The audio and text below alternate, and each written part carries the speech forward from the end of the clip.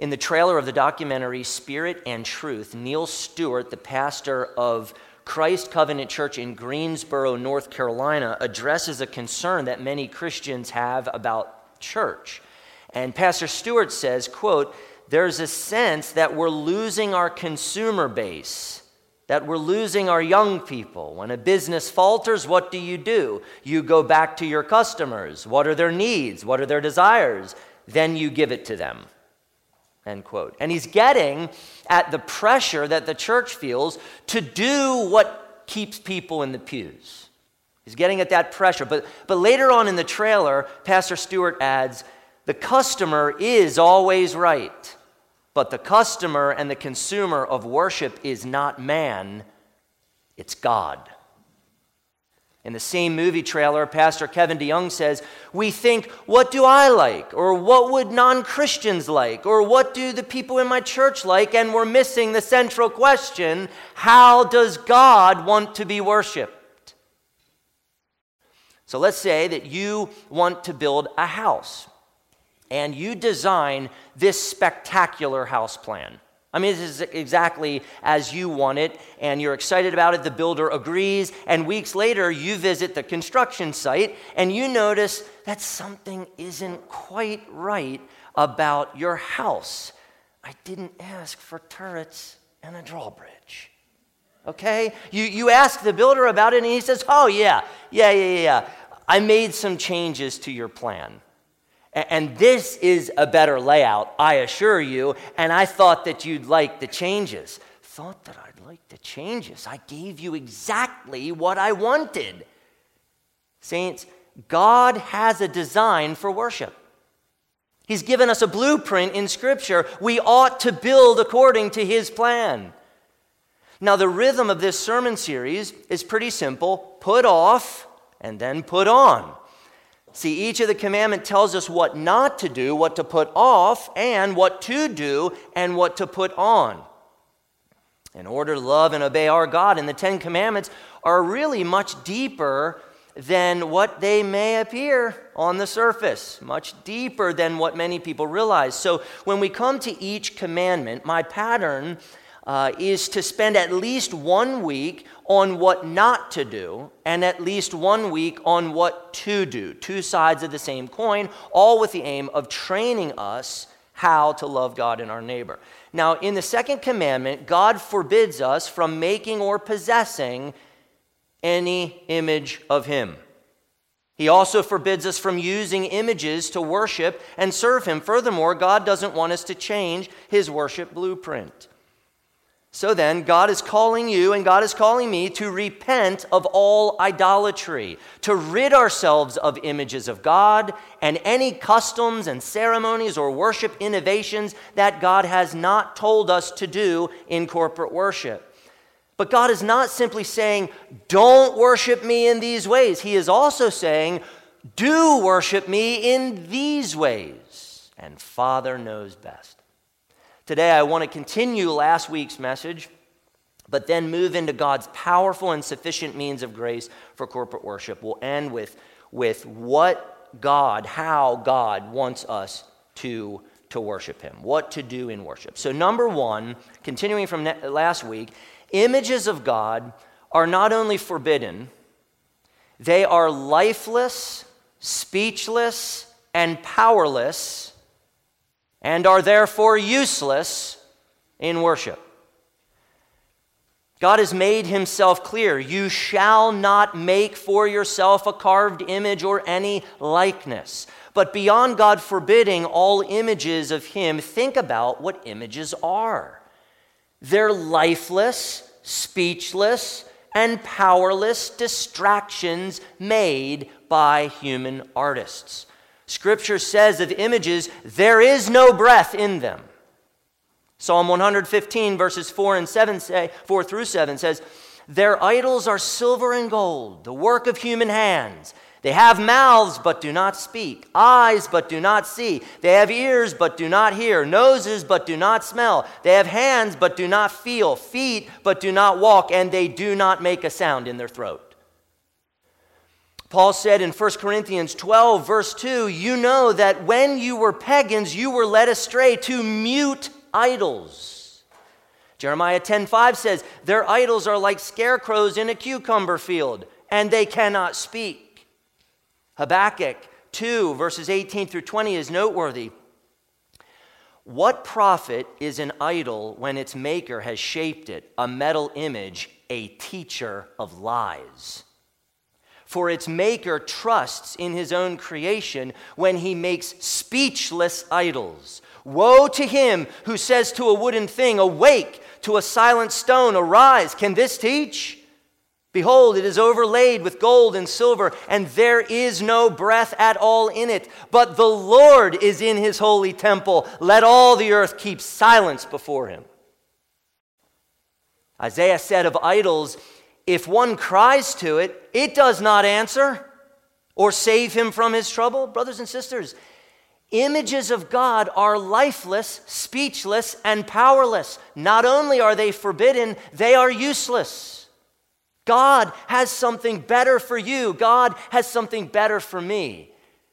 Might the second commandment be hard for us to swallow because we actually assign spiritual value to images. But God considers images worthless. Jeremiah 10, 14 and 15, it says this, every man is stupid and without knowledge. Every goldsmith is put to shame by his idols, for his idols are false, and there is no breath in them. They are worthless, a work of delusion. At the same time of their punishment, they shall perish. So let me ask you, brothers and sisters, should we value what God says is worthless? Should we see beauty in what God considers false, a teacher of lies, a work of delusion? Saints, Scripture is filled with prohibitions and warnings against images and idols. And Scripture is filled with stories of people ignoring God, falling into gross idolatry, not worshiping God in the ways He commanded, and subsequently suffering God's judgment. Now, this is weighty stuff. Very weighty. In Leviticus 10, two priests of Yahweh, Nadab and Abihu, offered worship to God in a way that God did not command. And on the spot, God killed them with fire. God's worship plan is very, very important to him. Changing it leads straight into idolatry and God's judgment. Worship pollutants have been common throughout church history. Folks, it's as if God invites his people to a meal. And this meal is a nourishing array of delicious, follow me now, come on, I love talking about food, a delicious array of meats and seasoned vegetables and ripened fruits and breads from the finest grains of the world and aged cheeses and culinary delights that are intentionally prepared with balance and nourishment and strength and enjoyment in mind. And his people decline his invitation and they plan their own party and they gorge themselves on donuts and candy and ice cream. And though their sugar binge gives a certain high, eventually what happens? They crash, they feel like garbage, and they don't have the strength or the taste for the nutrition that God has for them. And this happens in worship. The church introduces all kinds of man-made elements into worship, elements that God clearly has not commanded, and people develop a taste for them.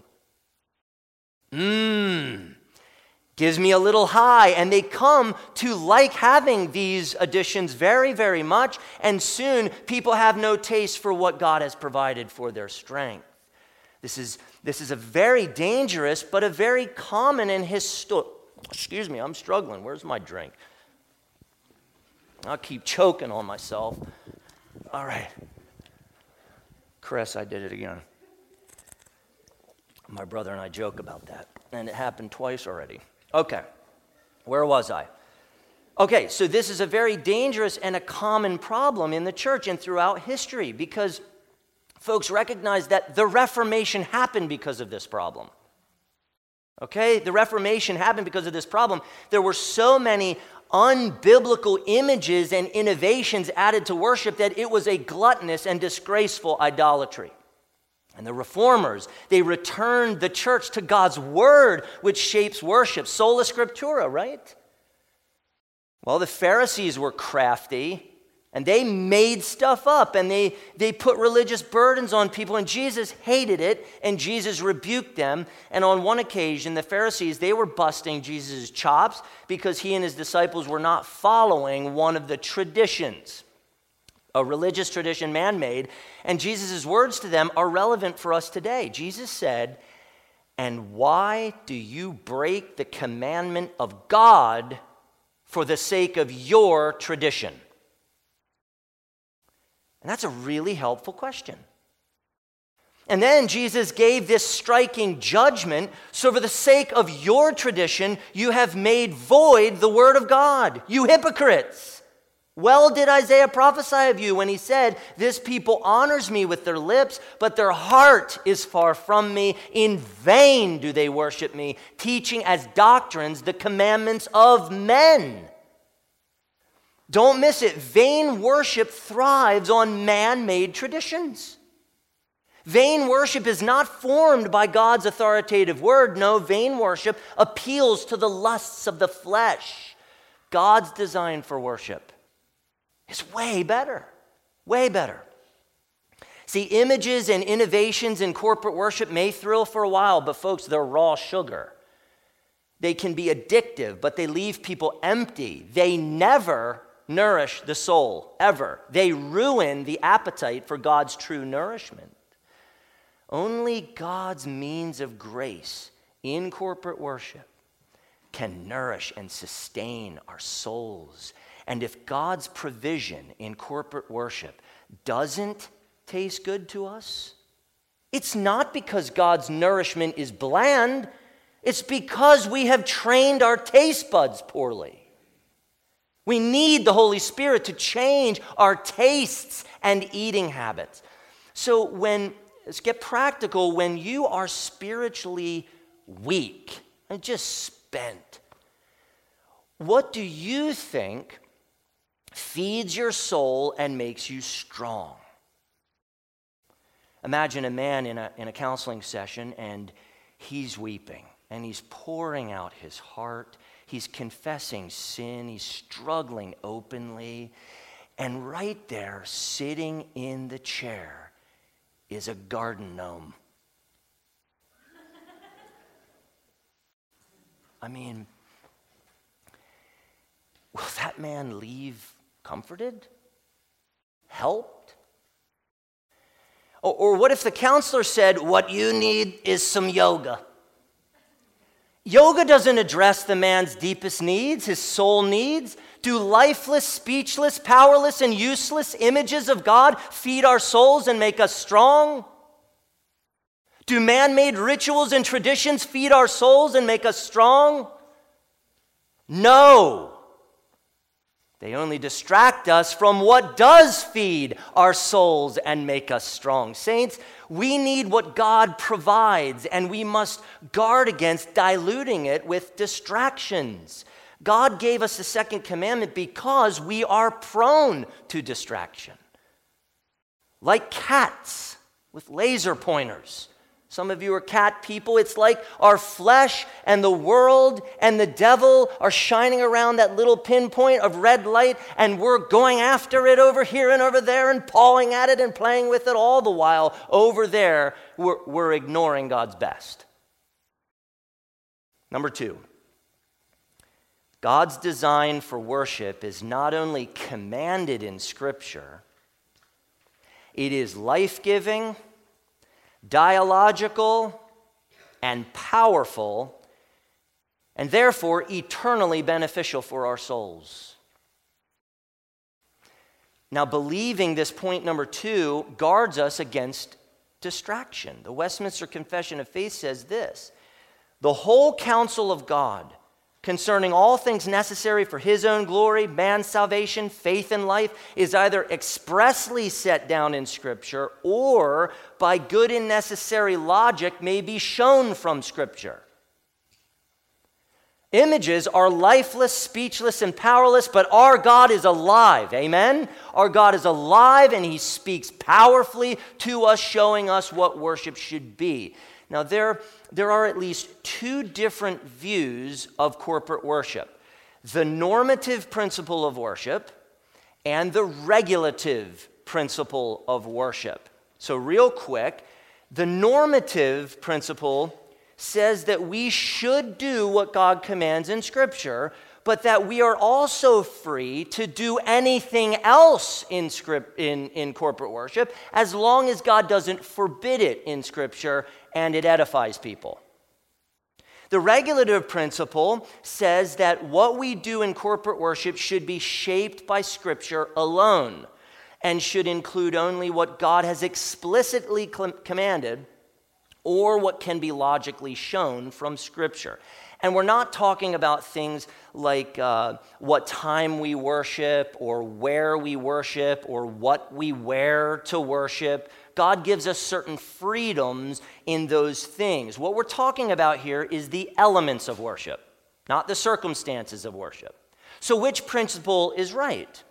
Well, the normative principle opens up the door to all kinds of weird worship practices that are unbiblical. With the normative principle, trust me, things can get weird really fast. Okay, the sermon being replaced by clowns doing Bible drama. Okay, might encourage someone. Worship gymnasts twisting to the music, adding an easel up here beside the pulpit so that artists can supplement the preaching with painting.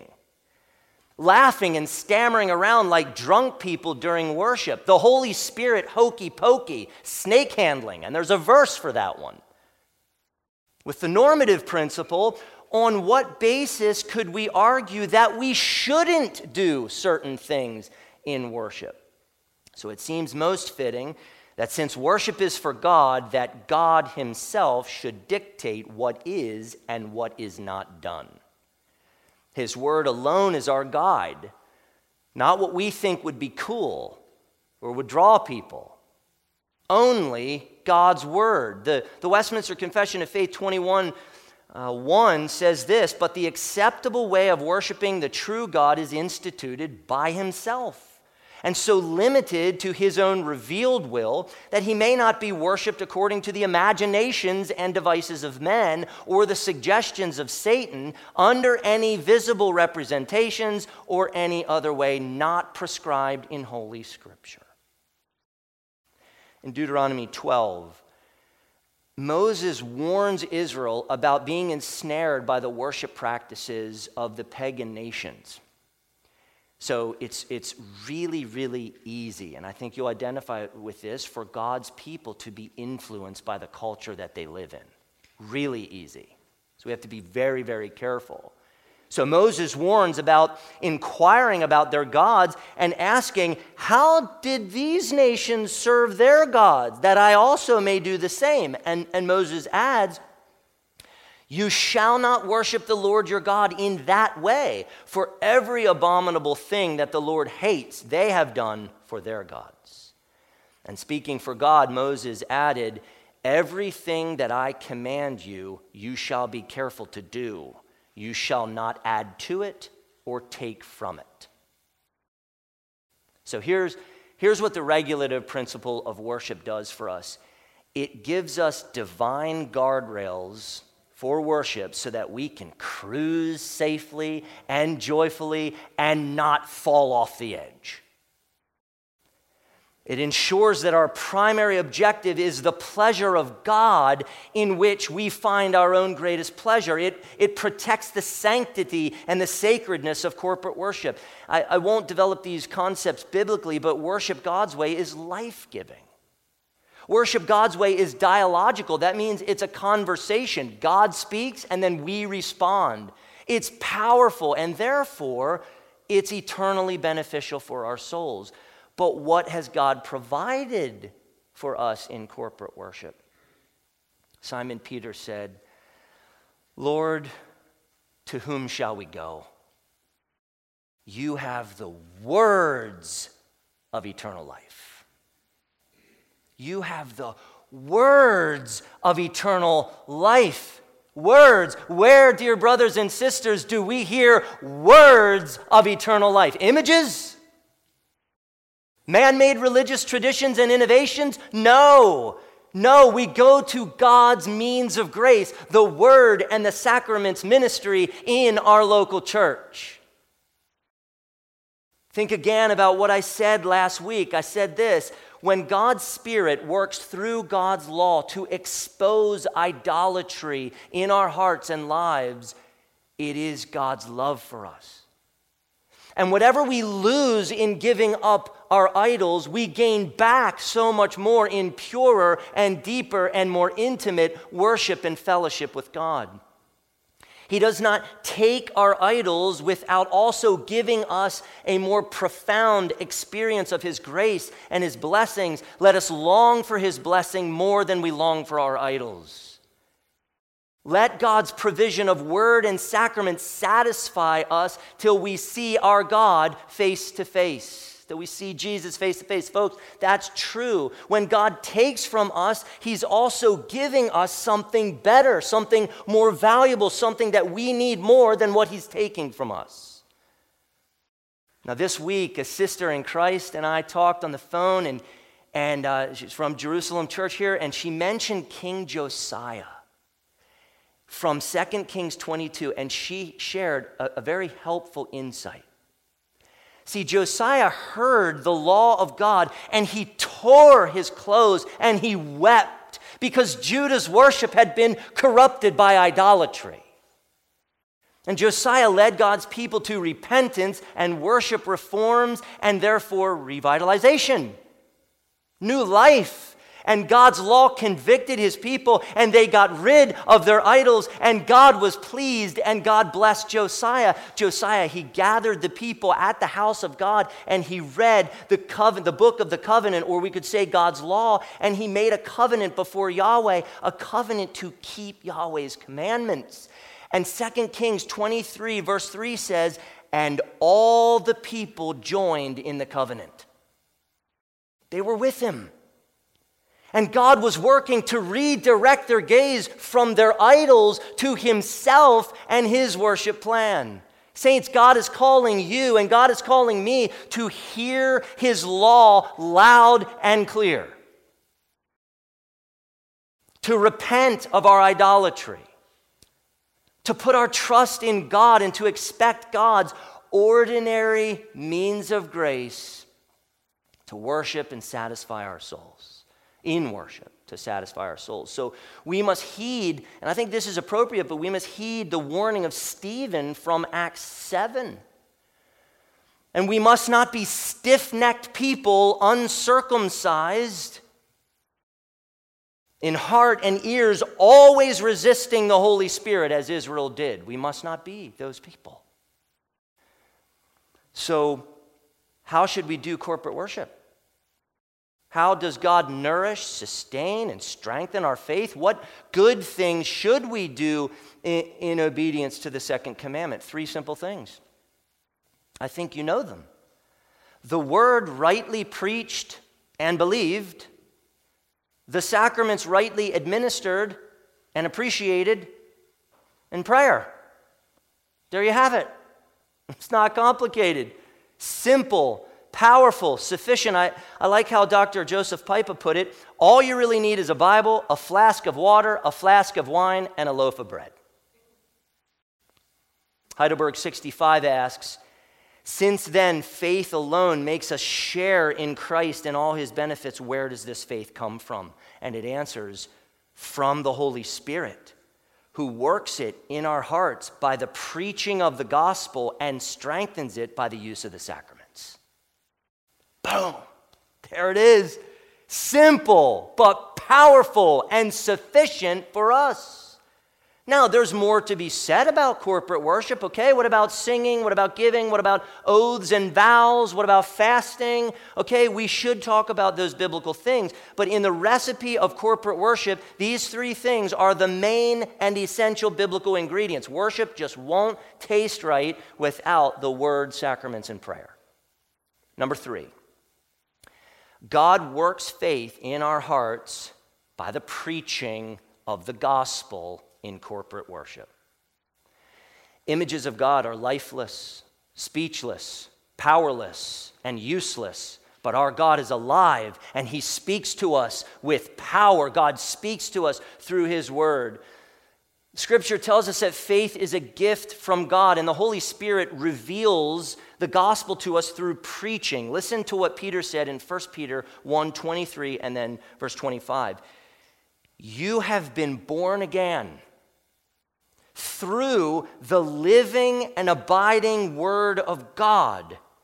And this word is the good news that was preached to you. Now, notice how being born again is linked to God's word and preaching. Born again, Heidelberg 98 asks, but may images not be tolerated in the churches as books for the laity? And that's a loaded term there. Heidelberg is responding to Roman Catholicism's corruptions in worship, including their heavy use of images and icons.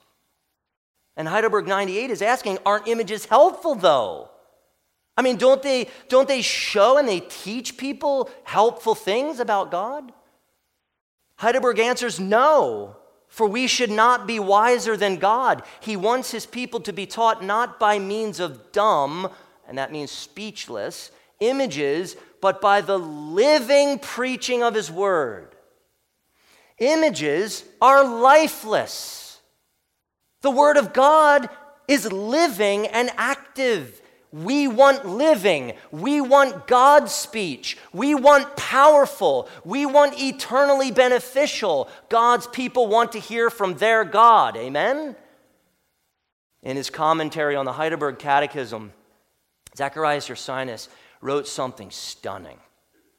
I love him. Really good. And Ursinus addressed the view that says that images and statues are simply ornaments or artwork meant to beautify the church building. And this view says, hey, we're not worshiping the images. We're not worshiping them. We're not bowing down to them. We're not kissing them. We're not doing any of that stuff. They just beautifully adorn our worship space. Listen to Ursinus' response to that view. The best and true ornament of our churches is the pure and unadulterated doctrine of the gospel, the lawful use of the sacraments, true prayer, and worship in accordance with the word of God. There it is. Nailed it again. Ursinus' wisdom would save many a church from theological drift, from decline, from wasted time and money, and from worship trends that lead people away from God's best. Hear it again. The best and true ornament of our churches is the pure and unadulterated doctrine of the gospel, the lawful use of the sacraments, true prayer, and worship in accordance with the word of God. Something inside of you should say, yes, that's what I want. Just give me that. Nothing more, nothing less. Now understand Paul's progression in Romans 10. I think this is important to drive the point home. He writes this, for everyone who calls on the name of the Lord will be saved. It's good news, folks. Okay, so Paul's talking about salvation in Christ and people calling out in faith to Christ alone for salvation. And then Paul asks this, how then will they call on him in whom they have not believed? And how are they to believe in him of whom they have never heard? Okay, so Paul links hearing and believing and salvation in Christ alone. He's linking them all. And people don't believe what they don't hear and know. You have to hear and know it. And so Paul continues, and how are they to hear without someone preaching? Did you get that? Preaching is the means by which people hear and encounter the crucified and risen Christ who alone saves from sin and misery. Paul is talking about God's power in preaching. And Paul seems to teach that preaching comes from ministers ordained to preach, ministers who are sent to preach. Paul says, and how are they to preach unless they are sent? And then comes what I really want you to get is Romans 10:17, where Paul says, and this is very important to understand, so faith comes from hearing, and hearing through the word of Christ. Faith comes from hearing. Hearing. Paul links faith and preaching. Paul did not say faith comes from seeing. That's not what he said. We don't see and believe. We hear and believe. God speaks. We hear. And through that hearing, the power of the Holy Spirit works to apply the gospel to our lives. And our hearts open up and we believe. God builds us up. God works faith in us through hearing the word, brothers and sisters. Now, when I go to a restaurant with my dear wife, and I think we're going to go soon, hopefully, to celebrate our anniversary, and I want to eat good food, folks, probably ethnic food, and I want to talk with my wife without our children there. I love you guys, but I don't want you there, okay? And when we go, all right, and we're surrounded by 6 zillion TVs, I'll make a little confession. I have a very hard time listening to my wife and hearing what she's trying to say. I mean, it's pathetic, really. So images, folks, are not helpful on date night, okay? Images not helpful on date night. Images of God, icons, and idols distract us from hearing our God. Paul asked the Galatian church in Galatians 3, did you receive the Spirit by works of the law or by hearing with faith? Does he who supplies the Spirit to you and works miracles among you do so by works of the law or by hearing with faith? Saints, not seeing, hearing, over and over. Hear the word, hear the law, hear the gospel, hear your God, and respond with faith and thankfulness. Preaching, and we could add teaching in there as well, are God's means to work faith in your heart. Timothy was an ordained pastor. Listen to what Paul told this ordained pastor in 2 Timothy 3:16 and 17. All scripture is breathed out by God and profitable for teaching, for reproof, for correction, and for training in righteousness, that the man of God may be complete, equipped for every good work. Now that's interesting. Scripture says images or idols have no breath in them. But here, Paul says that Scripture itself is breathed out by God. The Bible is God's breath, God's voice, God speaking directly to us through preaching and teaching. God forbids images of himself. He's made himself absolutely clear in Scripture about that. God calls images worthless and a work of delusion. They can't speak. In fact, God calls them teachers of lies. But God says that Scripture is his own breath and is profitable for teaching, for reproof, for correction, and for training in righteousness. What teaches us God's ways? What corrects our misbehavior? What trains us to obey God willingly and joyfully? God's word preached. 2 verses later, Paul is telling Pastor Timothy, preach the word. Be ready in season and out of season. Reprove, rebuke, and exhort with complete patience and teaching. Do the work of an evangelist. Fulfill your ministry. God called Timothy to preach the word to the church. God called Timothy to use the word of God to reprove and to rebuke and to exhort the people of God. Why? To discourage and ruin their lives? To take from them all that is good? No. No way. To make them complete. To make them equipped for every good work which pleases God. And some might say, no, I don't need corporate worship. I don't need no local church. I have my Bible. I've got the Spirit. I can just read my Bible on my own and God will speak to me. It's me and Jesus. Hallelujah. That's very, very dangerous thinking. It's unbiblical thinking. It's thinking that will ruin you.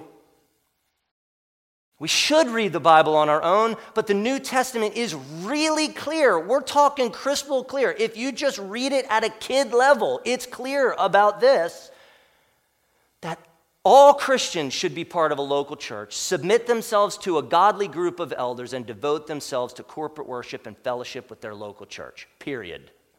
That is for us. Christians isolated from a local church is entirely foreign to Scripture. It's just not there. Timothy pastored in Ephesus, and Paul instructed Timothy to command and teach certain doctrines. He told them, devote yourself to the public reading of Scripture, to exhortation, to teaching. Who is Pastor Timothy supposed to teach? Who's around? Who's there? Paul mentioned Timothy's ordination, and then he added, keep a close watch on yourself and on the teaching or the doctrine. Persist in this, for by so doing you will save both yourself and your hearers. Oh boy, don't miss that. So the pastor's personal piety and his preaching and teaching are linked to his congregation's salvation. Please think that through. Paul said in 1 Corinthians 1:21, it pleased God through the folly of what we preach to save those who believe. We must believe all of God's word, and I could say so much more, and I should, but I can't, so I'm moving on. Number 4, God strengthens our faith by the use of the sacraments in corporate worship. God has made us visual people, okay? That's why images of God are charming and deceptive, because we're visual people. But God has forbidden images, yes, but he's also given us divinely sanctioned images of the gospel. Baptism and the Lord's Supper are visual, aren't they? We see them. They are images, but they are powerful and effectual, God-ordained images.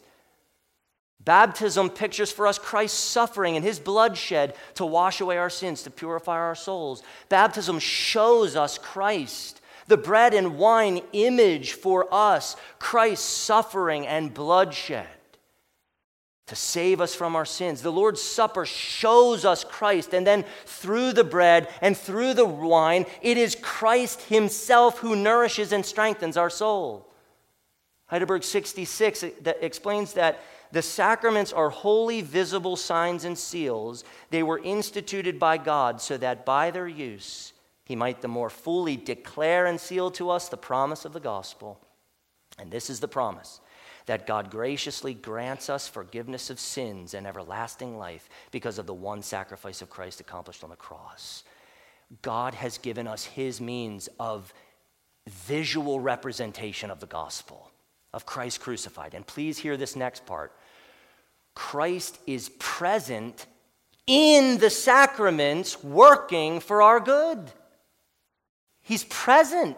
That's not the case with lifeless and speechless and powerless and useless images and innovations. Heidelberg 67 asks, are both the Word and the sacraments then intended to focus our faith on the sacrifice of Jesus Christ on the cross as the only ground of our salvation? And it answers yes, indeed. The Holy Spirit teaches us in the gospel and assures us by the sacraments that our entire salvation rests on Christ's one sacrifice for us on the cross. Images of God created by artists are not means that God uses to focus our faith on Christ. The Word and sacraments are God's powerful and sufficient means to focus our faith on Christ alone. And that is why Worship God's Way is so important. It focuses us on Christ. We are visual people. We are visual learners. God knows that. He created us like that. And so he gives us images. We don't have to make up our own. He gave us images. And here's the thing. Images of God are forbidden, and God is not in them. However, Christ is in the sacraments working to nourish and strengthen us. They are not empty signs and seals. When we receive them by true faith, God is present in the sacraments and he is working for us. Christ our Lord said this. This is my body. This is my blood. So Paul said when we take the Lord's Supper, it is a participation in the blood and body of Christ. We do not merely remember Christ. We also feast on Christ by faith as he is spiritually present and active in the sacraments, working in us to nourish and to strengthen us on our pilgrim journey. And we need this so much. So much more needs to be said about the sacraments, but just remember, Christ is present in them. And by grace alone, through faith alone, he works through them to assure and strengthen us. We need them like we need our next meal. Number 5, God gives us his grace and spirit. God gives his grace and spirit to those who constantly ask and thank him for them in corporate worship. I'm only mentioning prayer. It deserves a sermon and series probably on its own, but prayer is the most important part of our thankfulness. Prayer is our response to the sweet grace of God provided in the word and the sacraments. Prayer is integral to corporate worship. We do a lot of it. We hear from God and we respond with prayer. We respond with praise. Now, Austin Hess, he preached on Acts 2:42. I read it, but listen to what it says again. And they devoted themselves to the apostles' teaching and the fellowship, to the breaking of bread and the prayers. That right there is the heart, the guts of powerful and sufficient corporate worship. Well, I must close. A lot of health problems stem from poor nutrition. Fatigue is one of them. You just feel like garbage as someone yawns. I saw that. Love you, sister, even with your yawn. In order to have energy, honestly, we need sufficient nutrition, right? And the same is true in worship. Saints, run from idolatry. Don't tamper with it. Run from idolatry. It's pure sugar, and it does not give you energy. It won't satisfy you. And as you run from idolatry, run to God in his ordinary means of grace. And feast. Just glut yourself on God and be satisfied by God. Feast on God's simple means of grace in worship, and you will find that your taste for idolatry diminishes.